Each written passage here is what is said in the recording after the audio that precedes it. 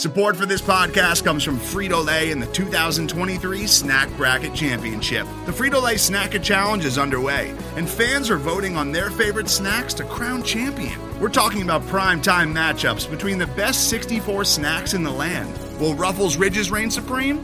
Can Doritos defend their dynasty? Or will Smart Food use their smarts for a surprise upset? Only you can decide. Get in on all the action for a chance to win up to $1,000 or a year's worth of snacks.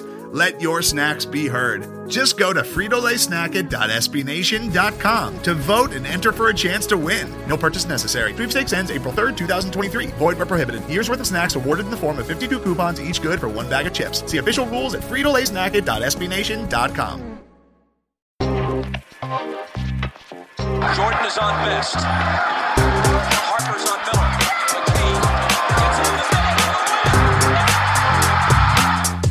They play together, they believe. And Caris LeVert is cold. LeVert, back in. Fade. Oh, he's a one-man wrecking crew.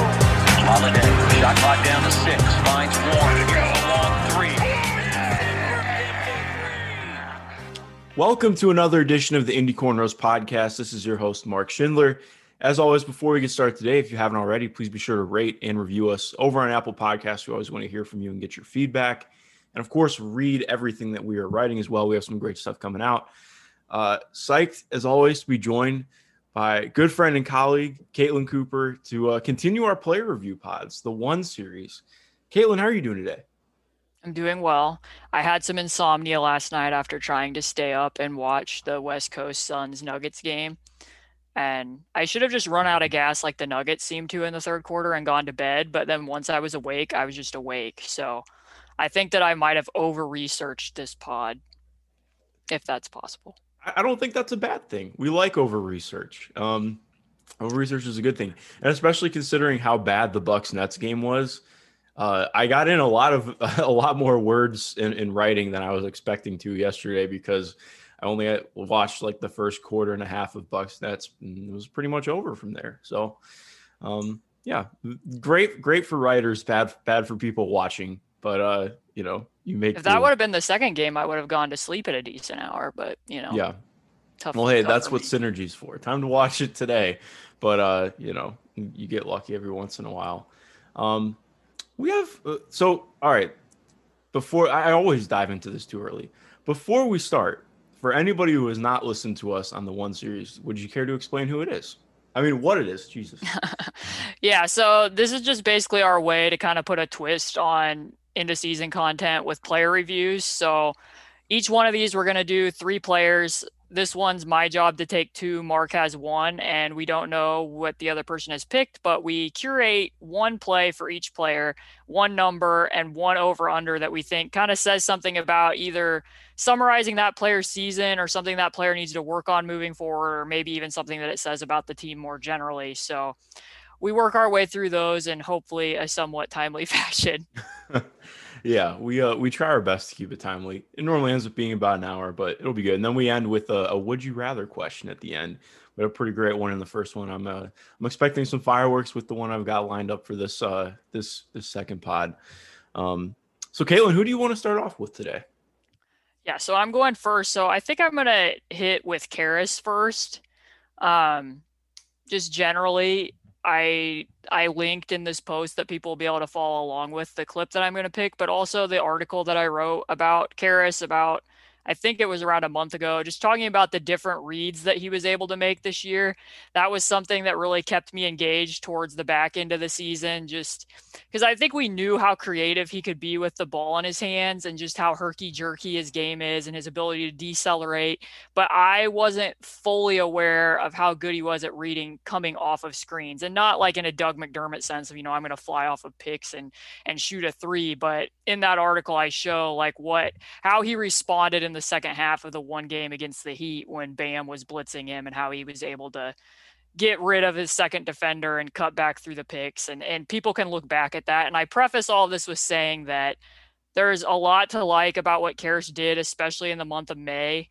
After Sabonis came back from the back injury, he was averaging over 20 points a game, over 7 assists per game, shooting over 40% from three, like definitely upped his game. His isolation numbers improved vastly over where he started with the Pacers, which was somewhat of a concern for me because that was fairly inefficient, though on the year he's still at like, I believe, 0.7 or 0.8, which ideally in ISO, if you're doing really good, you'd be at about a point per possession. So still not great, but he finished stronger than where he started. So I'm saying all this because the play that I have picked is not super positive. I think we need to talk about his defense, Mark. I think we need to talk about it. We've reached that Do point. we have to? Yes, we yeah, do. we have to. We do because I mean, I know that I personally have written like 5 articles this year at times skewering the actual system of the defense, but in Bjorkgren's defense, no pun intended, there's also stuff that I may have to touch on at some point in a broader article of just things that individual players need to improve on. So here I take us to the game against my actual play. Oh no. Can you hear that sound? I cannot hear anything that in the background. Okay, so it's just coming in my headphones. Good. Okay, so I'm taking us to the game against Charlotte, the third one that was at home, where the Pacers seemed to, like, after the game, they talked about, or Caris mentioned guys not being super into the game from the bench or whatever his comments were. I can't remember exactly right now. But we're in transition D, and as you probably recall, the Pacers had some problems with transition D down the back half of the season. So what happens just before this is that Caris makes a pass to Edmund Sumner slicing down the lane and transition themselves, and Edmund Sumner actually scores a layup. But transition D, as we know, starts on offense and nobody lifts to the top of the key. So at this point, Miles Turner is already back. He's in good position. And Devontae Graham's pushing the ball up the floor. And he calls ball, Miles does, correctly. Stops the ball. And Caris the whole time is just marking his check rather than, in this situation, your job is to defend the ball and the team, not your individual matchup. So he literally has his back turned to the ball. So when we get to that other end of the court, he's watching Terry Rozier as Biyombo is just standing in the paint and Miles has stopped the ball. They should be in I formation, ideally, here. And it ends up being a wide open dunk where nobody is even in view because your job is to protect the basket and then come out to defend Terry Rozier. And Caris just stays glued to Terry Rozier the entire time. That is not a Bjorkgren issue. That is a Caris LeVert issue. So after the play happens and the dunk occurs, what I find really interesting after this is that Caris is like kind of bending over like he's gassed. And this is why it's kind of tricky to evaluate his defense because I know he talked about conditioning issues, but in my mind, like even if he was tired at this point in time, you would still be running down the lane knowing that that's your responsibility, not just marking your guy as you're running down the court and attaching yourself to Terry Rozier. So in response, this is the hilarious point. Our part. Miles has double fisted like he's turning into anger from inside out. And like absolutely gives it to Caris. Like if you watch in the clip, some choice words are yelled in his direction and then they end up having a conversation. So I think that that's interesting for a number of reasons, not only because, like I said, that's a Caris issue and he tends to have not only just in transition, but not knowing when he's supposed to tag. He gets caught on the high side on a switch and then never gets back into the picture. If there's a candidate for somebody who's not going to know whether they're in man or zone, you can usually pinpoint him quite a few times in clips that I found when they have those types of like mid-morph issues.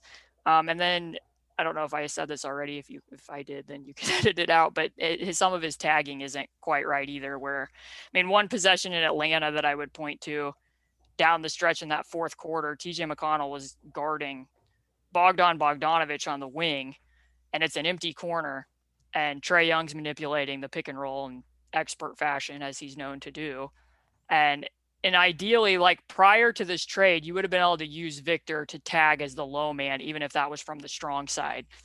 And with Caris, that's like just doesn't happen. A lot of times, even when his responsibility as a weak side tagger is his, he doesn't do it. And in this case, like TJ is then having to make a decision of if he's going to come off of Bogdanovich or tag Clint Capella. And there's not a lot he's going to do tagging Clint Capella anyways.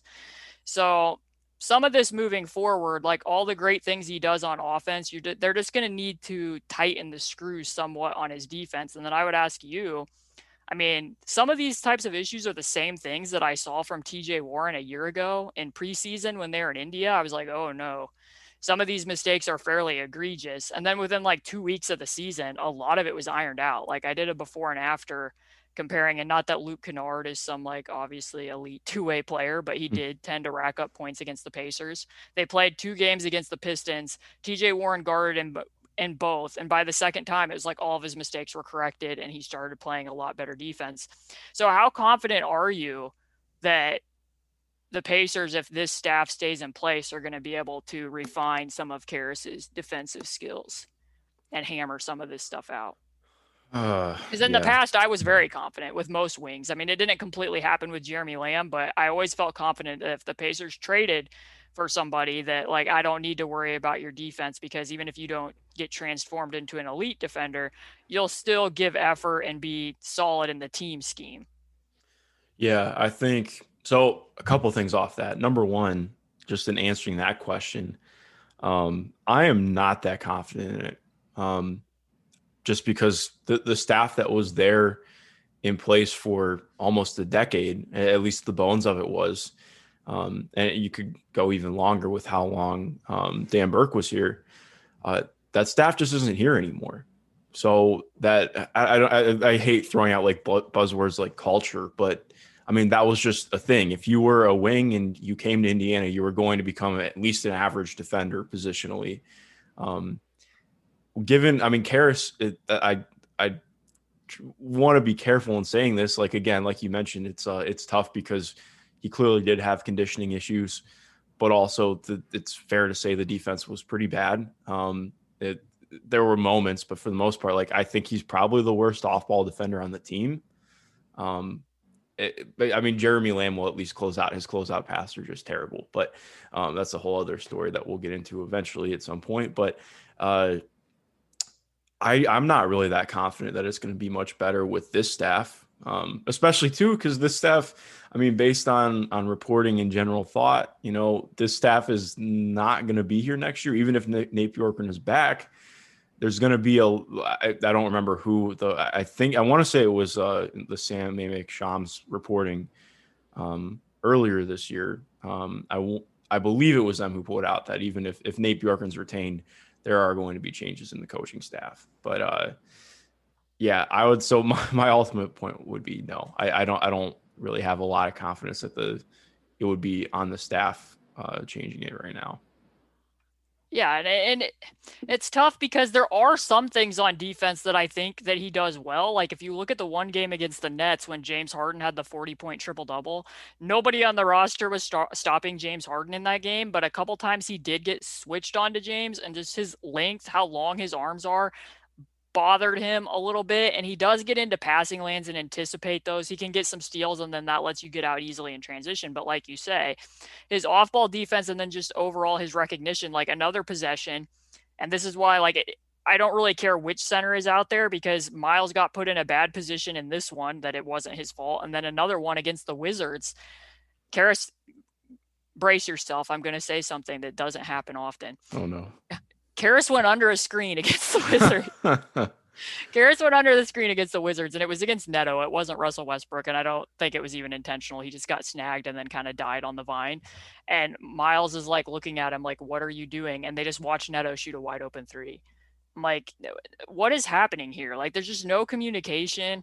So I held back on pointing any of this out because he did have a really rough season. I mean, he missed months, and I thought, you're coming into a completely different defensive scheme.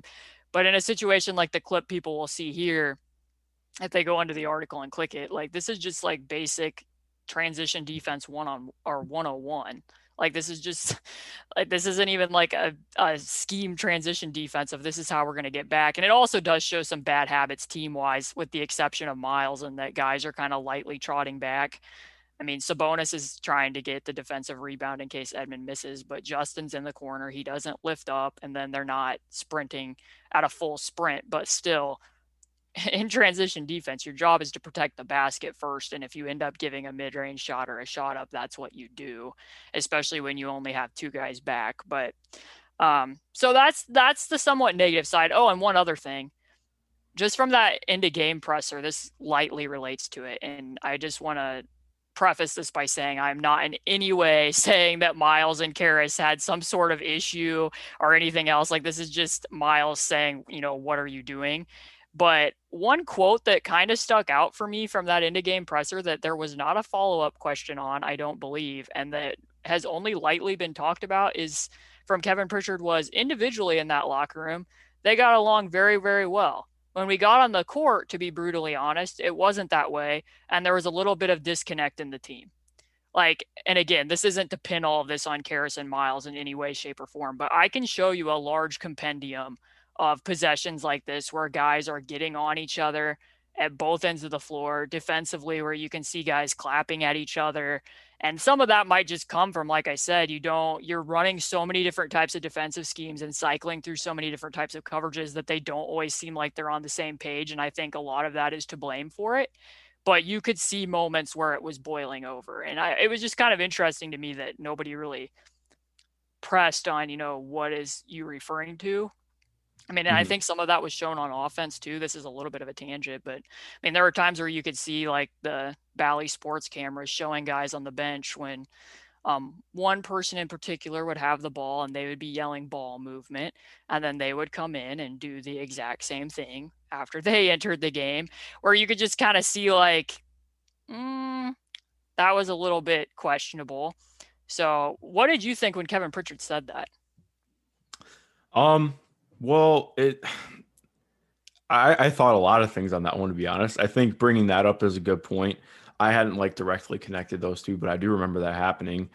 And it did feel like that this year, just in general. Instead of a lot of the, how should I put it? Instead of a lot of the, you can tell there's a difference between guys just communicating something and guys getting on each other because of a blown assignment. And we definitely saw a lot more of the latter this year compared to last year.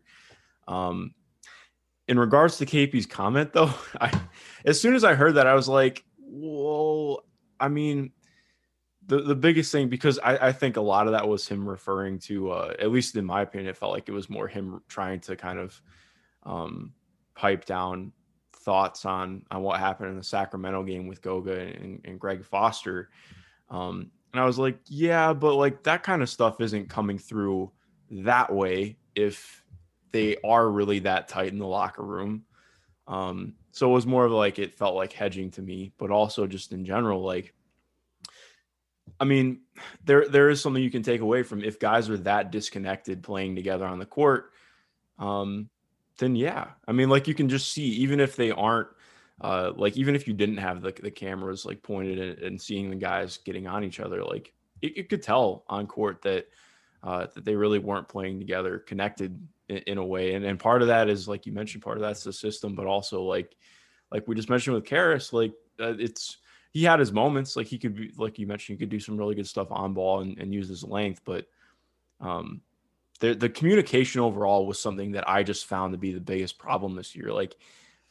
As I really learned X's and O's more and really trying to learn and understand the scheme, it was so much more about, okay, this is not quote unquote player's fault. It's more like nobody communicates anything on the back line. Outside of Miles, there just really isn't anybody who consistently communicates stuff off ball. And that's not to throw guys under the bus, but that shows okay, there is a disconnect with these guys on the court, and that's pretty clear. Yeah, I mean, it doesn't help when they're in the Wizards game. And I mean, sometimes it can be hard to tell what type of defense they're in, especially if you don't watch a lot of Pacer games to know that they're a team that runs triangle and two. And I remember the game that they played in Washington when they ran all of the junk defenses in the article that I wrote, that the reaction after that is oh, they're not even contesting mid-range shots. There's no effort here. And then talking about what individuals were scoring on their matchup. And that frustrates me a little bit because I'm they were in zone for huge portions of that game and various types of zones. So no offense, but I don't really care what one individual scored, because you're not defending it man to man. And two, like you could see moments where, like we said, like there's one possession from that game where they are in triangle and two, and Caris just leaves playing bottom triangle and just trails his guy to the other side like he's in man to man. So now you're just giving up a wide open mid range shot. They're calling that out. So I don't really know. Like, I see your point. Like, Miles does a great job communicating, but you got to know what type of coverage you're in. And I think that becomes harder when, you're in transition and they were getting toasted there. And then the next time down, okay, well, we didn't score. So now we're in triangle and two. Well, now we did score. So now we're in man to man. Well, now Russell went out of the game. So we're just going to go box and one against Bradley Beal, and having to be aware of all those different things while you're cycling through stuff. And not to mention, some of what you're mentioning too with communication problems, some of that might have just been a product of playing with this many different lineups. Like every night you might be a bench player, then you might be a starter, and you're not used to playing with some of the 3 or 4 other guys that are playing. O'Shea was a late add. Caris didn't debut till mid-March. And I just thought that that quote was a little bit interesting, given that they were saying that Nate Bjorkgren's great with X's and O's, but had a human management problem. But then with regards to the players, they got along great in the locker room. But then he says, to be brutally honest, there was a little bit of disconnect on the court, which I thought was, obviously we're not in the locker room to know what any of these relationships are like. You and I aren't, so I'm not going to speculate on that. But as we both said, I think you can see some of the disconnect on both ends of the court, but that was just kind of a weird juxtaposition. But to move on from this not so great clip and everything that we've been talking about, on a more positive note, I will go to the one number, which is 73.1. Do you know what that is? 73.1. I'm trying to rack my brain. I know his free throw percentage is higher than that. It 73.1. Oh, okay. I don't have any idea, to be completely honest. Okay, so it's pretty nerdy and niche. So per Synergy, this was very interesting to me. 73.1% of the pick and rolls that Caris LeVert ran were high middle, rather than on the left or the right side of the floor. Mm-hmm. And this, I think, says a lot about a number of things, because the Pacers as a team ran a lot more of their action through the sides than they did last season. Under Nate McMillan, as we all know, they like to run a lot of standstill, high pick and roll. A lot of stuff was run through the roll man, and that changed somewhat this year. And in some regards to the better, like the play I wrote about with TJ McConnell, when they're running the big sets a down screen on the outside, and then they flip with the guards running a kind of a flip DHO where he attacks baseline. That was like free points. He's so good scoring on the baseline. Then if the big committed, you'd get Miles or whoever it is right underneath the basket. But that wasn't always the case with Malcolm Brogdon. And we'll get to Malcolm Brogdon under yours, but Malcolm's percentage of these pick and rolls, he was at 59% in the middle of the court, which he was right where Caris is last year at 74%. So that's a big dip. And I think that there's a lot that goes into that. But the thing with Caris is, when Sabonis came back from the back injury, they really started to gel from a chemistry standpoint in the pick and roll, and just with Sabonis in the dunker spot at times.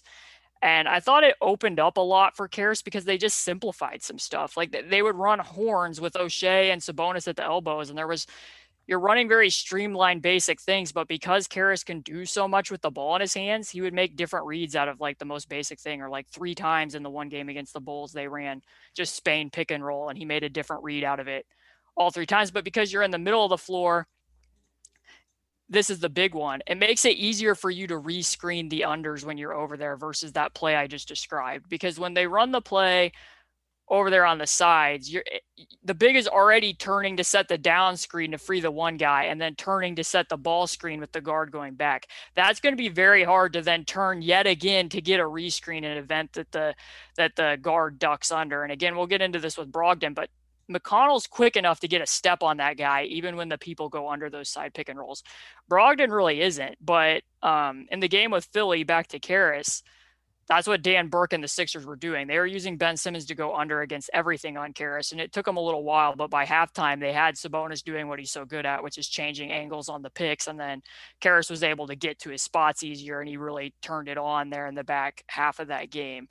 So I think letting Caris run more middle pick and roll with the ball in his hands made a difference. I mean, his numbers all went up pretty well in May. And then for the year with the Pacers, he had 173 assists, 52 were to Sabonis, which is about 30%. He generally hits the roller pretty well.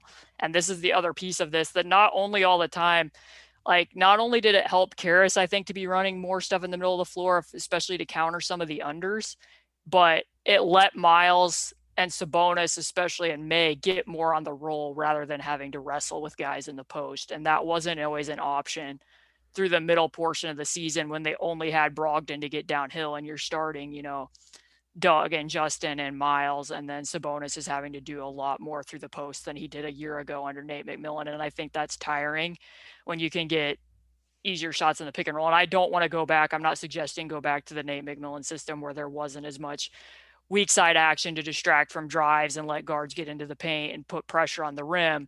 But I do think it helps to mix in a little more of that, both for the bigs and to open other stuff up. So that's why I picked 73.1%, because there seemed to be more of an emphasis towards the last month and a half of the season to streamline things, in part because of who was available and working in new guys, but also just to let those two kind of vibe off of each other. And I thought that was neat to see that grow over the last month. So, Yeah.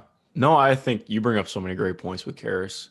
And we've talked about this before too, but his passing, like you're just mentioning, the stuff that he would find out of that middle pick and roll was awesome. And when he was able to get all the way to the rim, like when he got all the way to the rim, instead of some of the pull-ups he would take. And again, I'm not trying to just issue all pull-ups out, but again, we've hashed that out, but it opened up so much for the offense. And without we've already talked about the defense, but the offense was so it created a lot more. It felt like more gravity came out of a Caris downhill drive than just about anything else this year. How did you feel about where his passing got to at the end of the year and the way that things were unfolding for him? Because I know you and I are both not at being comfortable with LeVert as the point guard necessarily. But how did you feel about his passing overall down the stretch?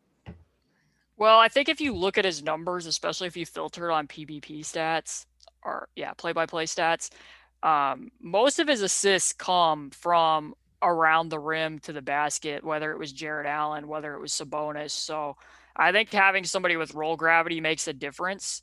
He doesn't find the corners a ton, but yeah, I mean, that's the one thing, like I pointed out earlier, some things you couldn't do with Victor. You can do more with Caris as a passer than you could do with Victor. Like he's going to find more spots and make those. I mean, his number one thing, he holds onto the ball really late and then will just spoon feed the guy under the basket. He's great at doing that.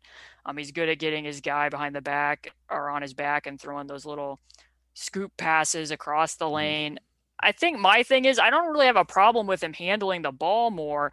It was back when the reporting was, it was like, well, the Pacers believe in point LeVert, so they don't need Brogdon and Sabonis. I'm like, don't know about that, but like, I don't know that I would think he could be a full-time point guard without other playmaking on the floor in some way, shape, or form. And maybe some of that got lost in translation. Maybe they were thinking they were going to get playmaking from some other place. Like, I don't know that I would feel good about that, but I'm also not on the other side of things where all of a sudden, like, because Caris made these passes, Malcolm Brogdon's like suddenly disposable and we don't think the two of them can fit. I don't really understand that particular take at all. Like I personally want as much playmaking on the floor as possible. The more people who can dribble, shoot, and pass, the better. And both of them, especially when you have Brogdon and he can shoot the ball off ball to complement Caris. I mean, like we talked about before, if the Heat are blitzing Caris, it's a luxury to be able to throw the ball to Malcolm Brogdon out of that blitz and have him not only be able to hit a catch and shoot three, but also be able to attack on the second side. And like, I mean, just look at that Dallas series. How much more help? Like, imagine if Malcolm Brogdon played with Luka. I think that Luka would be like, oh, thank goodness, I can throw the ball to somebody and they can actually, attack and get into the paint as well. So I don't really know why we've suddenly decided that like Malcolm Brogdon can't run point possessions and is disposable because Caris has developed. Like, I don't always get to the place where other people are, where like, well, there's only one ball. Like, no, they both can do this. I don't think that either one of them has shown that they aren't willing to pass. I mean, if anything, Caris can hunt shots in certain spots a little bit more than I'd like, but they're both willing passers. Yeah. Yeah. And I think just like you made a great point with the Dallas series. I think there's this, and this is not to like just, crap on general basketball thought, but I think there's been this idea recently that to be a really great team, you either have to play like the Warriors did, which is having, I think we really discount how awesome that team was sometimes, but also that you have to have like a heliocentric creator. And first of all, the Pacers don't have that guy. And I think there's this idea like, oh, well, maybe Caris is that guy and this and that. And just because he's had really good stretches, I just don't, I mean, that's not to begrudge Caris, but like, he's not a guy who I think you want to be a heliocentric creator, and not even that he'd be bad at it, but it's more just like, he's not Luka Doncic, he's not LeBron James. And even as we saw with the Mavs, like that only takes you so far. Like this team does not have a tier 1 talent, and that's fine. Like that's why you need as many guys who can dribble, pass, and shoot as possible, regardless of what level you're playing at. Like even just in this Nets series, like I think so much gets brought on as, they have the big three, they're unbeatable. And it's not even about that for me. I don't know if you agree, but to me, what makes the Nets so impossible to defend is they have Joe Harris, they have Bruce Brown, they have Blake Griffin playing in a smaller role. All of the guys who they bring off the bench are high-level thinkers of the game. They all are capable of attacking the basket. They can attack closeouts. They'll take an open shot. It just makes it so much harder to defend Kyrie, James Harden, and KD, because you can't just leave those guys open on an island. You have to defend Joe Harris. Like they ran an action yesterday and they run it a ton. It's like a Joe Harris flare screen for a KD pick and roll. And it's like, if I remember correctly, they dropped Brook. PJ Tucker switches onto Bruce Brown, who screens on a double drag. And PJ comes off of Joe Harris, and then Chris Middleton switches onto Kevin Durant. But then Joe Harris is wide open in the corner. It's like stuff like that is what makes that team so freaking difficult to beat, and why you need as many guys as possible who are capable of playing that way. I mean, I definitely agree. They're getting a lot out of role players, but also like you have 3 of the best isolation players in the world, and you just know that you can beat. I mean, they're basically baiting the Bucks in a lot of instances. Hey, beat us one-on-one. We're going to switch everything, and the Bucks are willingly giving into that. And to your point, like the Pacers do not have Kevin Durant or Kyrie Irving, so I don't really know why. Like, I don't really want to start the Caris or Brogdon dialogue when like, who are you exchanging for Brogdon that's gonna like just a shooter's gonna make the Pacers better than Brogdon, who can also shoot a high rate on catch and shoot threes? I don't know. Yeah. But his over under that I picked is something that you already touched on. It's 28, which that is the percentage of shots in the non-restricted area next season. So would you take the over or the under there? And here's some context. In 18-19, he was at 28.5 of his shots in the non-restricted area. 19-20, he was at 29.6. And this year, including the games that he played for Brooklyn, he was at 29.3. With the Pacers, he was at 28.8. The thing that I'm getting at here is he doesn't shoot a high percentage on these shots, but he takes a lot of them. There was only... By the time he joined the Pacers on March 13th, the only people who took more shots in the paint non-restricted area than Caris LeVert were Jokic and Trae Young. Like, he takes a lot there, but for the year, he shot 41% on those. He's never shot better than 41%. The rest of his first season, he was at 40%. He was at 33, 39.2, and 38.7. So... And yet in the restricted area with the Pacers, he shot 62%, which is stellar after he debuted following the trade. So you would like to see him exchange some of those looks, like you said, when he doesn't get fully to the basket, for more looks at the rim. His free throw rate did inch up in May when, like I said, he had a little bit more room to freewheel. But you'd want to see him get to the rim a little bit more so that on the nights when these shots don't drop, which it seems like there's quite a bit of scoring variance in that range for him. Some nights he's really on it and other nights he isn't, that you could weather those storms a little bit because also as like, I feel like we've brought up a million times, he's never, I mean, he's in the low 30s every season of his career as a catch and shoot 3 guy. So that's not something that's really going to, help balance any of that out. So where would you go on the 28%, 28 as the percentage of shots in the non-restricted area next season? Do you think he'll get more than that or less? I think gauging historically, the answer would be no. But being an optimist, I'm going to say yes. I really think like the idea is if he can get there even more, that's doing so much for the offense. And I hope that can become part of his game because the like one of the things that I'm writing on it right now, actually, and it'll be up later today on Indie Cornrows. There's just this tendency to attribute that guys who take a lot of slight, I don't like just immediately labeling them as inefficient, but like just less efficient shots, that there's like this idea that they choose to take those shots, but really a lot of the time it's, guys just have limitations in getting to the rim. But with Caris, he's one of the guys who I look at, I'm like, okay, he is a guy who I think could get to the rim a lot more, like we're mentioning. I'm going to take the over just because I'm hopeful that he does hit the over because that would be huge for his game. You mean the under because you want him to take less shots in the restricted area. Oh, yes, that's what I meant to say. So you take the under. I think some of it for me will be, who is the coach maybe? I mean, because I'd need to see what type of sets and stuff they're going to run, but this is a continuing trend. It's been going for 3 years now. So I think that's kind of who he is. I think there would have to be a lot of emphasis from whatever the coaching staff is, like, hey, we need you to be trying to draw more contact. And some of it too can be a product of the defense. Like the Heat was willing to give up floaters in the one game that they played. If you're Ben Simmons and you're ducking under all the Caris screens, you're not going to be getting all of the way to the basket. And then it is helpful that he's at least comfortable taking those shots in those types of games. So some of it will also depend on how the Pacers defend him. But I guess since I was generous with the 28, I'll be on the positive and hope that he can get that back down below that. But it hasn't happened to this point in 3 seasons. But I think that's where it needs to shift because I'm not completely convinced. I don't know where you are with the catch and shoot threes, but even in May, like he pulled his overall 3-point percentage up to 40% in May, but that's because he was shooting 44% on 3.2 pull-ups per game. His catch and shoot was still at 33% for that month.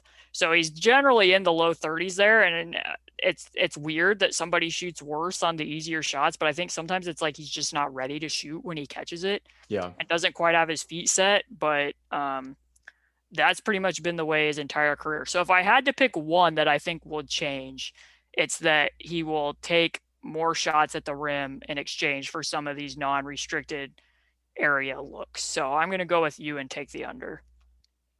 I think that is a smart decision.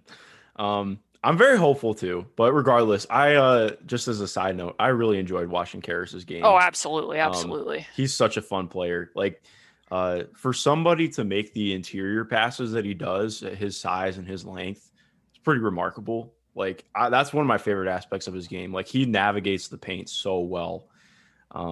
And yeah, I'm excited to watch more of it next year. Are you ready to talk about? Oh, sorry, go ahead. Oh, I was just gonna say, yeah, in a very disorienting way, and that also like for me, after I had watched the Pacers run all of their sets like millions of times, and not that they didn't have variety and that a lot of the offense wasn't like more nuanced than it was a year ago, just after a while that can get kind of boring to watch. But Caris is like one of the people that can put his own spin on those actions and he can make it look completely different, even though they're running the same thing. So I wrote an article about that, but I just wanted to end it on a positive note for him. So yeah, let's move on to Malcolm. Definitely. All right. So my play for Malcolm Brogdon, believe it or not, I pulled it from another Pistons game, just like I did with Edmund Sumner last week. So envision it's second quarter, 5 minutes and 20 seconds left on the clock. Pacers are coming down in transition. Some early offense. Caris has the ball in his hands, drives to the rim, collapses the defense, kicks the ball out to Malcolm in the left-hand corner. Malcolm drives to the closeout, gets an easy look at the rim, finishes.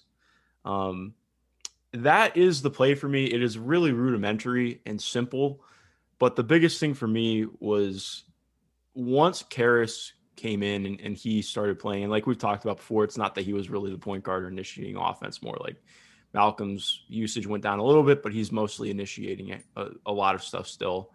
The biggest thing for me was just Malcolm got way easier looks at the rim. And that was so important for his game this year because as has been an issue his whole time in Indiana until Caris got here, or until Caris started playing, he really was just struggling at the rim. So just for reference, and it feeds into my stat, before Caris started playing, so it was March 13th, Malcolm Brogdon was finishing 50% at the rim, which was bottom 15% among guards in the NBA, and just an overall really rough mark.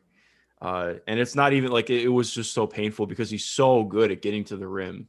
But the problem is just getting the separation he needs to actually get his shot off, and getting that deceleration to get his shot off. And that was a struggle for him last year. After Caris got introduced to the offense, Malcolm shot 59% at the rim on, granted, less looks. He got to the rim. I think 41% of his shots were at the rim before Caris integrated into the offense, and 32% of his shots came at the rim per cleaning the glass after. But shooting 59% at the rim, which was back to like almost league average, was a huge jump. And it felt like something that was real because everything was just easier for him. Malcolm is so good attacking on second side actions and just getting easier looks that generate easier points for him was really good for him and just a boon for the offense in general. And so, yeah, that feeds into my playing stat, and just finding more of that synergy between him and LeVert was huge, but also just getting him off ball was huge too. And to throw in a second stat, I mean, he took more corner threes in the last 20 games than he did the entire beginning of the season before Caris was healthy, and shot like ridiculously well on them too, like unsustainable level. Like he shot like 60% on corner threes the last month and a half of basketball, which, it's just not going to happen. But getting those off-ball easier looks was huge for his game and his efficiency.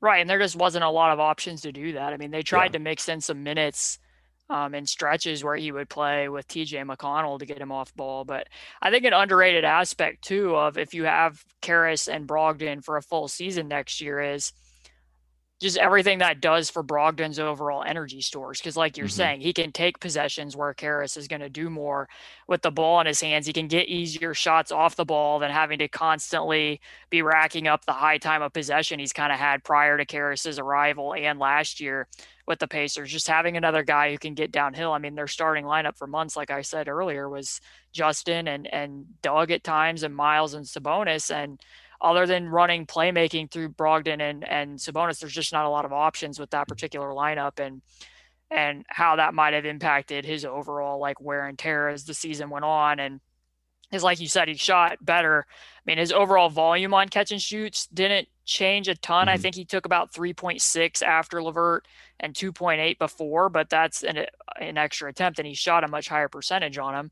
The two of them didn't assist each other a lot, but like you said, like if Brogdon brings up the floor, gives it to Caris, and then they can run some sort of action with Caris and Brogdon can relocate, I think that just makes his life generally easier. And then to kind of piggyback off of what I said before, because the Pacers were this team that put so much pressure on the rim and ran a high motion defense earlier in the year, lots of teams are just ducking under picks against Brogdon. Like the prior year, teams only ducked under against him less than 10% of the time, 9.3. This year, that was closer to 13, and that's like nowhere near what it would be for TJ McConnell and other guys. But it still is an uptick, and he only shot 34% on shots when people went under a screen. So when teams like Utah and New Orleans were doing that during that kind of really bogged down stretch the Pacers played, if you had Caris back then, you could have been like, okay, we're going to give Caris some reps, let Sabonis flip some angles with Caris playing middle pick and roll. And we're going to put, like you're saying, Brogdon over in the corner for a little bit of stretches and try to loosen some of this up. Instead, when Royce O'Neal or whoever it is was ducking under the picks, it just turned into, okay, now Sabonis is diving to the block, and our only other option to create shots for people people is to try to post him against Rudy Gobert. If you have both of these guys, which is why I'm very pro as many playmakers as possible, it just makes it easier for everybody around. And I think that, we talked about it a lot with how many minutes Brogdon was playing earlier in the year and the type of load that he was carrying, and wondering, like, not only how that would impact him as the season went on, but his overall in-game energy when they got to the fourth quarter at times. And I'm just very interested to see how that goes, not only once they get to have the chemistry to play together for a full season, but once you also add TJ Warren into that mix, I think it just makes things, easier for a lot of people. And I'm not as worried about having mouths to feed as I am of, good. There's more people who can take some of this weight. Yeah, definitely. And so that actually feeds into my over-under. And the number for my over-under is 3. And the question is, where does Malcolm fall in field goal attempts per game on the roster next season? Because since the 13th, he was second on the team in shots taken behind Caris. Domas was just behind him at third. How does that look with TJ Warren back on the roster next year? Because that's one of the things that I've really wondered about, and we've talked about it a little bit too. I mean, it's so tough to project that because, Malcolm found more Malcolm just had his best season as an individual scorer in the NBA. Domas just had his best season as an individual scorer in the NBA and still has a lot of room to grow on that in that aspect. And now Caris is in, and he took the most shots on the team, and I think rightfully so, considering the way that he was driving the offense and his own scoring gravity. But then you look at TJ and what he was doing in the bubble, and I was talking to one of my friends yesterday, just like going back and talking about some of the bubble games. It was like it really felt like TJ was starting to find, again, this is not a TJ Warren pod, but just given, TJ was really finding new avenues to score that he hadn't really taken advantage of, at least not on a consistent basis with the Pacers, firing from behind screens, running a lot more pick and roll, just doing more big wing scoring stuff than being a play finisher like he previously had. So it's just a lot of hypothesis, but like, would you take the over or under on Malcolm being third in the pecking order next year? Well, last year, TJ Warren took the most shots on the team, and Brogdon was slightly behind TJ Warren was at 14.9 and Malcolm Brogdon was at 13.8. And like you said, this year, he and Caris finished with about the same amount of shot attempts, with Sabonis behind by about 3. Some of it's a little bit tough to project because, the things you were just talking about, a lot of the reasons why TJ Warren was exploding. I shouldn't say a lot. Some of the reasons why TJ Warren was exploding is because he was playing at the 4. And some of the ways that they're using him, I don't see that they're going to use him with this as the starting lineup if this is how they start next year. Like, you're not going to be putting TJ Warren in the mid post, I wouldn't think, because that was a little bit, unless he had a mismatch that he could just absolutely bully, there's not a lot of reason to put him in the mismatch in the mid post rather than Sabonis, given that TJ Warren's passing is nowhere near Sabonis's. You're not going to be running 4-5 pick and roll with TJ at the 4 if Miles and Sabonis are out there. So it would depend somewhat on the coaching and how much they want to stagger. And then also from the coaching, and this is where the human management comes in, there's going to have to be some sacrifices made when you add everybody back. I would lean towards, and I've said this many times on the pod, I think that you're going to be at your best when Sabonis is averaging like 7 or 8 assists. I think he could even up that based on what we saw in the month of May. I think he averaged like 6.5 assists this year. I don't have that number in front of me, but somewhere around there.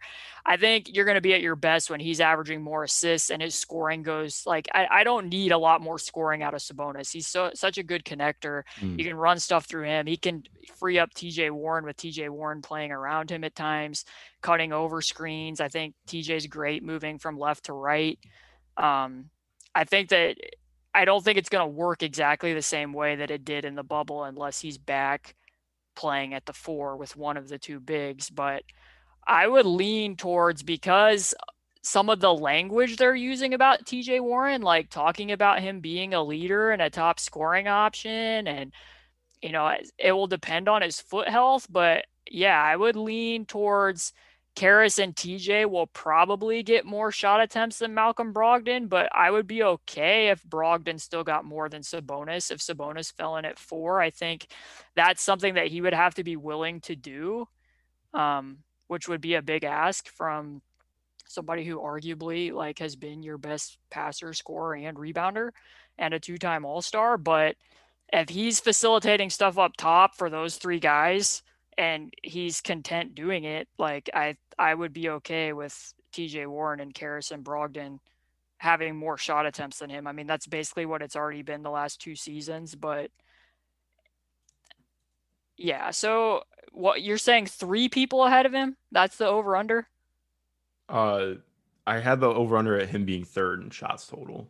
I mean shots per game. Oh yeah, so I'll take the under because I suspect that TJ Warren and Caris at a minimum are going to take more shots than him. I would guess. I mean, we'll see how all of them feel about that. And like I said, it would go to coaching and being able to empower all of them at the same time and get them to their spots. But I'm not saying it's going to be a wide gap, but that's where I would shake out at because Warren and LeVert are more natural scorers and Brogdon and Sabonis have the added benefit that they can kind of do more things. In addition to scoring, they can also play make and facilitate. So it makes more sense for Caris and Warren to have more of that score first mentality and shift the other 2 into more playmaking, if that makes sense. I mean, that kind of sounds like a talk radio commentary, but that's where I would lean. Yeah. I don't think it would impact their touches for me. Like I don't have any problem with Sabonis having the touches that he has because for one, like not to go on a big tangent here, but sometimes it's like, oh, he is averaging 90 touches. Well, okay, here's a play that they run. They come down, they enter it to Sabonis at the elbow. He immediately tosses it to the guy to attack downhill. There's 2 touches. If they don't get a shot, they toss it back to him for a get action. There's a 3rd touch. And then sometimes he might need to set a screen for that guy, and then maybe they commit 2 to the ball, so now he's on the roll. There's a 4th touch. Like, I don't think that's a bad thing. If he gets 4 touches on a possession like that, and he's as good as reading the floor as he is, like, there's a difference between doing that and being like, we are going to feed this guy in every possession and force feed 20 shots to him. Like, that's not the same thing. So I don't have a problem if Sabonis and Brogdon still get a lot of touches, but I would lean toward that TJ and LeVert are going to get more shots, especially TJ, because he's not going to facilitate offense. Yeah, no, I totally agree. And I'm just so interested to see how that plays out. Cause like you mentioned, it's easy for us to picture stuff and seeing how it would work out after watching all the games. But just given, like you mentioned, the language in the press conference, it's like, I don't know, maybe they view it differently and we'll see how it plays out on court, but definitely something to take note of and be interested about heading in. Just to tie a nice bow on it, like it's a matter of me still not fully, and we have not seen this. This is why it's so hard to talk about. There has not been a minute of action for these 5 individuals, so it's kind of hard for me to wrap my head around it completely because it's not as easy as just imagining Caris as Victor. Because we didn't even see that lineup more than 100 minutes last year, I think it was. Yeah. So it's tough to know, and it's goes back to my whole thing of I like all 5 of these players and the individual things that all 5 of them do.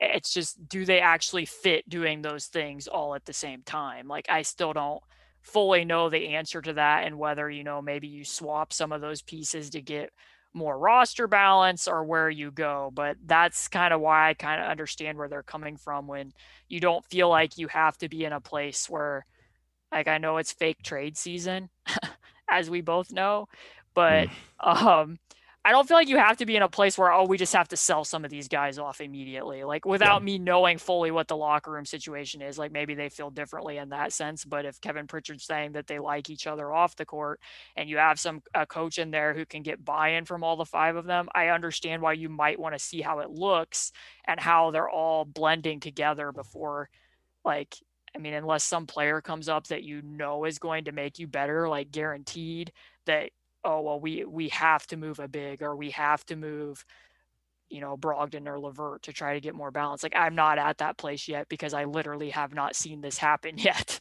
Yeah. Today's episode is brought to you by Cars.com. With over 2 million vehicles and 50,000 more added every day, Cars.com will match you with the perfect car for you, your budget, your life, your style. And if you're ready to say goodbye to your current car, Cars.com will get you an instant offer to cash it in. Just start by entering your license plate and get matched with a local dealer who will write you the check. So whether you're looking to buy or sell, just go to Cars.com. It's magical. So Yeah, exactly. after all of that, on to TJ McConnell. Let me get my TJ McConnell notes if I can locate them. Oh yes, here we are. Okay, so I apologize once again. People know I linked it in our post that we're gonna have. TJ McConnell has a place in my heart. I really enjoyed watching the way that he made people guard him despite ducking unders this year. I enjoy his handle, his overall feel, his ability to facilitate offense off the bench. Clearly, all the steals he racked up to lead the league in total steals off the bench. That is all great. But I am bringing up something that I think is worth talking about because we never got to talk about it, given that he's a free agent this year, because they didn't make it into a playoff series where we would have seen a team making adjustments. And I will say that overall, I think that this particular system on both ends of the floor fits TJ McConnell like to a T. Yeah. I mean, Nate Bjorkgren's asking him to be aggressive and disruptive, and that's pretty much his jam. And at the other end of the court, like what I said earlier about Brogdon, they're running more stuff through the sidelines. And while Brogdon's pretty good at like the fake pistol and other stuff, like TJ McConnell just annihilates a lot of these sets. Like I said, a lot of times when they run it against bench units, at least, I'm not necessarily saying this against starters, but when he comes in off the bench, I'm just like, oh, there's the TJ McConnell play. Somebody's going to score. Or they're going to run the ghost play and he's going to find a cutter and keep his dribble alive and somebody's going to score. Like it's very easy to feel comfortable in that. And I don't know how you feel, but I can point to probably 4 games this year that they do not win unless TJ McConnell plays. Even more than that. I mean, the Cavs game is a good one to point out. The Cavs game when he had the triple-double with steals, you do not win that game without TJ McConnell. The one in Atlanta that they played, he was a huge, which single game plus minus is garbage, and I apologize for even bringing it up, but he was a huge positive in that game when they were running some box and one late against Trae Young, and they gave up open shots out of that, but I digress. But there's another one that I was trying to think of off the top of my head. I'll have to think of it later. But anyways, does lots of fantastic things. But because they only played the 2 play-in games, and those 2 play-in games were very weird, it felt like the Hornets gave up. After they got in the 15-point hole, it just felt like the Hornets gave up to me. There was tons of shot variance, and then they came out with the same autopilot defensive game plan against the Wizards without Caris or TJ or Miles, and they're injured, and then they just got blown out. So it wasn't like there was exaggerated game plans there is my main point. So I look at this third quarter, or the fourth quarter, I mean, against the Miami Heat in the third game that they played that the Pacers lost. And TJ McConnell's playing in the fourth quarter with Justin, Doug, Sabonis, and Caris. And they come out of a timeout and they're running Caris off of Iverson. And people can see this particular possession isn't in the article, but they ran Caris off of Iverson a lot in this game to try to let him weave through the 2 picks to try to shed Bam on the blitzes. So they run him on Iverson and Caris comes off. TJ gives it to him. And Sabonis comes to set the ball screen like they did. And because Sabonis has like roll slip gravity, Bam goes with him. And now the shot clock's running down. Bam's released from the blitz. So Caris is being defended one-on-one by Tyler Hero. But wait, TJ McConnell's off ball and Andre Iguodala comes off all the way off of TJ McConnell to double Caris. And Caris just has to chuck a 3 from like 3 feet behind the 3-point line. So that's like a hard double without even a screen because they're just like, oh, well, if we leave TJ McConnell open and we know the clock's running down, we don't really care. And I will say that if the clock situation wasn't what it is, TJ's gotten really good at mastering the go and catch and getting ahead of speed to try to attack that. But this goes back to what was a lingering issue for the Pacers a lot of the year, that like they had this high motion, racked up a lot of distance traveled on offense and defense, but you'd get to the fourth quarter, as we know, and sometimes they had a tendency to do this where they just get stagnant. And if a player like TJ McConnell against that type of coverage isn't cutting and making the defense respect him, then you're creating a problem for Caris. So I cheated a little bit, and I have another play. It's 2 plays. I apologize, America or world or wherever you're listening from. Oh my God. How can you do this to us? Yeah. So then the Heat switch it up and play 2-3 zone. And now Aaron is in with Edmond and TJ and Doug and Sabonis in the fourth quarter, which I think we can question that lineup a little bit in a close yes. in a close game against the Miami Heat. But they're playing 2-3 zone, and Aaron enters the ball to Sabonis in the middle of the floor. And the gravity here is hilarious. Like, all 5 Heat players are looking at Sabonis with Bam as his main defender, and Edmond tries to cut, but they cover it because of how they cover the corners. So my point in sharing this play is that TJ McConnell is at the top of the key, and Andre Iguodala smashes all the way down from TJ McConnell at the top of the key to double Sabonis. So now he's being swarmed, and the person open logically is TJ McConnell from 3. So that's who he passes to, but he's not going to shoot. So he reverses it to Aaron, and Aaron ends up having to chuck up a contested 3 from the same spot as Caris did on the prior possession. So because of this, like, some of it is semantics, because hopefully if you're healthy, you're probably not going to be needing to play TJ McConnell at the end of a close game, especially if it's a playoff game. This year I looked up, and he played 50% of the team's clutch minutes, and for good reason in a lot of games. Like, having more playmakers out there, he makes smart plays. Before Caris came out, if teams were ducking under, he's so used to that he just knows how to wheel against it. But there are limitations here. So knowing that possessions like that happened against a more keyed in, the Heat were playing really good defense at that portion of the season, how do you feel about that? Are you worried? Does it concern you? Or are you just like, oh, well? I wouldn't outright say that it concerns me, but it's not, and this is not meant as like a slight to TJ or anything, but it's just like, it's not awesome. Is that an acceptable way to answer? I don't have a great answer on it. I mean, like you mentioned, TJ was so important to what this team did this year. But it's imperfect is the best way I have to put it. I guess I agree. I guess my point would be, would you be fine retaining him in free agency? And you might be. Like, I don't know that I'm necessarily not. This is just something I've tossed around. Like, if this were to happen in a playoff series, not even during clutch time, but just in the minutes as he was out there, because as you will recall, when they played the Heat the year prior, Nate McMillan did end up not playing him in the final game. He did not play. So would you be fine retaining him as your backup point guard to do all the great things he did during the regular season if there's a chance that that's going to be diminished in the playoffs and he might not play in the playoffs against this type of coverage? So I guess my answer to that would be, I mean, just guessing where, like, I have no idea what he's going to get paid this offseason. And I think that really changes things for me. Like, if he's a guy who's going to get the full MLE, which I'm not expecting that, because he feels like somebody to me who, just like we've talked about, I think this Pacers team was like their style of play, and what they asked him to do was like, that was the max version of TJ McConnell, like the exact, like a great environment and fit for him. Like, as rough as this fit was for a lot of guys, this was perfect for TJ. So I think I can imagine keeping him, and he's like, I don't like saying the word cheaper when talking about a player, but he will stay for less money in Indiana, or it's easier to keep him around than say paying Doug. I think for what he does in the regular season, and just given like as much as, and I'm not saying you're doing this, but just in general, like, I think there's a tendency to say, oh, well, it's the regular season, what does it matter? Like, having a guy who can help you win, or who wins you outright, like we talked about the Cleveland game, like this team maybe doesn't even make the play-in without TJ McConnell because of what he did this year. Right, you got to make the playoffs first.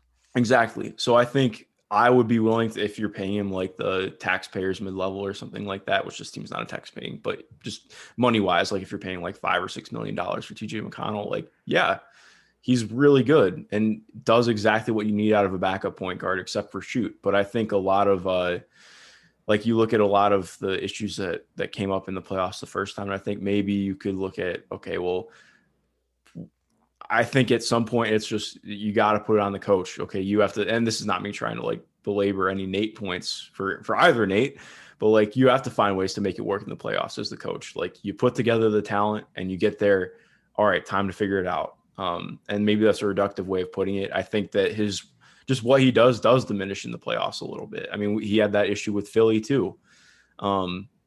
But getting there is the first step, which I think some people will bemoan a little bit, but it's true. So yeah, I think I would definitely not be averse to him being around next year, especially too, because like, again, we're not in the locker room, but just given everything that we know and get to see, it feels like TJ is a really important part of that locker room. Right. For me, it becomes a question of, he does so many good things when he's on ball and probing, but in a playoff series, would you feel good of him doing that at the cost of taking the ball out of the hands of Caris or Brogdon? Oh, no, definitely not. Especially if you're staggering Caris and Brogdon, as I would lean toward in a playoff series. So I guess my thought on it is just like thinking back to how much the Kings paid Corey Joseph after Corey Joseph really showed out as a defender for the Pacers. And then, I mean, his contract was a vast overpay.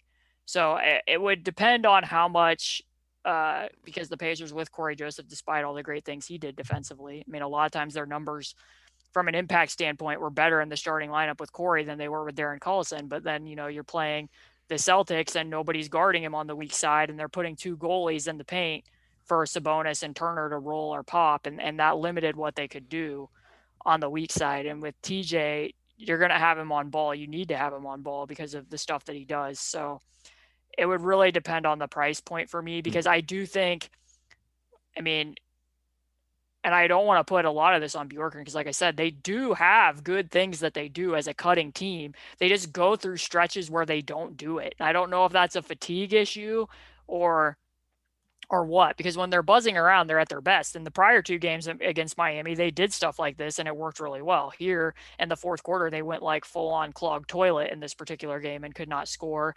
And some of the lineups were a little bit iffy. Like I said, I don't really need Aaron and Edmond and McConnell playing all at the same time at the end against a stiff Heat defense. But it would be the price point. But going on to that and all the wonderful things he did on ball, my one number is 56.6. And this number is just fantastic. I know what number this is actually, but go ahead. Oh, you do? No, go ahead and ruin it. I don't care. Is this what he took from short mid-range? This is his percentage in the non-restricted area. Yes. So after everything we just said about Caris, and this is why doing these three players at the same time is kind of interesting, because going back to what we said about their ability to play on the floor together, like they each kind of do something really well that the other one doesn't. So yeah, TJ shot 56% in the paint, non-restricted area. Do you want to guess where that ranked in the league amongst the? Oh, he was just about top 5, wasn't he? Yes, yeah. So the only people that shot better than him from that range this year on at least 100 attempts was Robin Lopez, Rashawn Holmes, and Jokic. So my bad, he's 4th. I don't know why I said 5th. Yeah, only 3 bigs. And then there's TJ McConnell. So that's fantastic. And that's why I wrote the article that I did about him, because the other clip that I really wanted to use here, but I felt like we needed to talk about this, was they were playing the Knicks and Miles Turner was the screener in the corner. And TJ is just so good when he's in the corner. He'll act like he's going to use that screen, and then he rejects it to get his guy moving so that he can get them back over the top of the screen with his handle. And then he attacked the paint and dished it to Miles for a shot right underneath the rim. And that was a great play. So, I mean, like you said, I just thought of the other game that I was going to talk about. They do not win that road game in San Antonio when he makes those big mid-range shots in overtime, mind you, unless TJ McConnell plays. So this is the two sides of the coin. I'm with you. If they brought him back, I certainly wouldn't be disappointed, as long as it's not like an outlandish Corey Joseph Kings contract, because, if he got the Corey Joseph Kings contract, I would be very distraught. I love TJ. That's the thing. I don't think Kevin Pritchard would ever do that. Yeah, so exactly. We don't really need to project that far. But yeah, definitely. I do think it's worth discussing, down the road, if it is in a playoff series, depending upon who the matchup would be, how playable he would be. But yeah, certainly. So my over-under then, which should be an easy one, is 0.5. How many games left with the Pacers? I think I'm going to take the over just because just my read, it's way harder to keep Doug McDermott. I don't think that they would just let TJ walk unless he gets a massive offer. And I mean, I haven't done a whole ton of perusing around the rest of the league, but I'm not expecting TJ to be like a hot commodity for a team. But I mean, you could see like even Atlanta right now, Atlanta does not have a backup point guard. Like Lou Williams runs backup point for them, but he's not really a point guard. And he has his defensive limitations for sure. And they really struggled trying to find a backup point guard all year. Rondo really didn't work out for them. And they have some cap space that they could wiggle around. So you could see them paying TJ McConnell and Nate McMillan. We know that Nate there. McMillan loves TJ McConnell. Yeah, exactly. So it's like, I mean, you could see that, but I don't know. I think I'm willing to take the over on TJ. Yeah, I'm willing to take the over as well because he's very good when he does interviews, but he flat out said he didn't have any complaints, not about his teammates, not about the front office, not about that he loves the city of Indianapolis. So that sounds like Kevin Pritchard said, that he has 2 feet in if he wants, if the money and everything works out. I do think he's way better positioned than he was after he left Philly to get other offers. Yes. Yeah, definitely. I think he's going to get a lot more calls. So we shall see, but I feel safer about taking the over there. Yeah. But that wraps up these 3 players. And now I get to start biting my nails. I'm very excited for this one. I feel like I'm an NBA player at the combine and I'm going to have to figure out a way to get out of a blender as a pencil. Like what is happening? Okay. So picture this. All right. This is as we know, this is a would you rather question. And I toiled away to figure out what would be very difficult for me to choose between. So this is something you would have to do every day. So we're going to say that it's similar length, I guess, in watching. And it's between, you have to watch this one thing every day, which in on its own, not great, but so it's a little bit more of a punishing would you rather than the one you gave me last week. And the question is, from one of my all-time favorite playoff series, the 2004 Pistons-Pacers playoff series, which is what I would like. That's like, if you look up rock fight in a dictionary, that is what comes up, the 2004 Pistons-Pacers series. If I remember correctly, I think 5 players in the entire series shot above 40% from the field, which that's burning the nets. Yeah. Exactly. So you're either watching every single missed shot of the 2004 Pacers Pistons playoff series. Like, let's just imagine that it's like an NBA.com shots thing. You have to watch every single shot that missed from the series, or you have to watch, I would say a highlight reel, but it's not really a highlight, but you have to watch we'll call it a montage. You have to watch a montage of every time that Roy Hibbert fell on the floor in a Pacers uniform. Okay, well, first of all, can we just say that I already told you from my Fear of Jello podcast that if I had to pick between watching how the Jello is made and how many times Roy Hibbert fell on the floor, that I would pick Roy Hibbert falling on the floor. And it might be interesting with the Roy Hibbert thing just to figure out and try to deduce. I feel like I would be putting on like my Chris Herring hat and figuring out why did he fall on the floor so much. And then I would write some column. I would pitch it to 538 and be like, hey, here's all the reasons why Roy Hibbert fell down on the block for inexplicable reasons. But the 04-05 series is interesting because during quarantine, I don't know about you, but I did take some time to watch some older games, not a lot, because I was still like being myself and watching like every possession of Sabonis as a point guard and then watching every baseline 2 TJ Warren took and stuff like that. But it is like almost jarring to watch games, even just from the early 2000s, of watching teams run floppy all the time and how much closer they're setting the screens to the basket. Like how, Reggie Miller or Jalen Rose or whoever it is, or even Ray Allen as early as like the 2010 series against the Lakers, like they're setting those picks right at the blocks and then guys are just curling them. Like they were never setting like wide staggers and having guys curl off to 3 as much. Like if they got there, it was because like Reggie had to step back. Like Rick Smits wasn't setting a pick further out in the one game that I watched from, I think it was the 98 series against the Bulls. I don't remember, but I might pick that just because I would like to look at how much different offenses have changed. And then on the flip side of it, like, this is my incredibly nerdy, boring answer. I think sometimes we look at these two eras as like monoliths of time. Like, teams back then never did anything modern, and teams do now. And like, I remember Mike Prada, who I really enjoy and have done some articles with, one day he showed a clip of the Celtics from, I want to say it was the 80s, running a Spain pick and roll. Like a lot of these concepts did exist beforehand, and some things that teams did back then we still do. Like the conversation that was on TNT the one night, like, I don't know how often you can suffer through the TNT studio show, Never.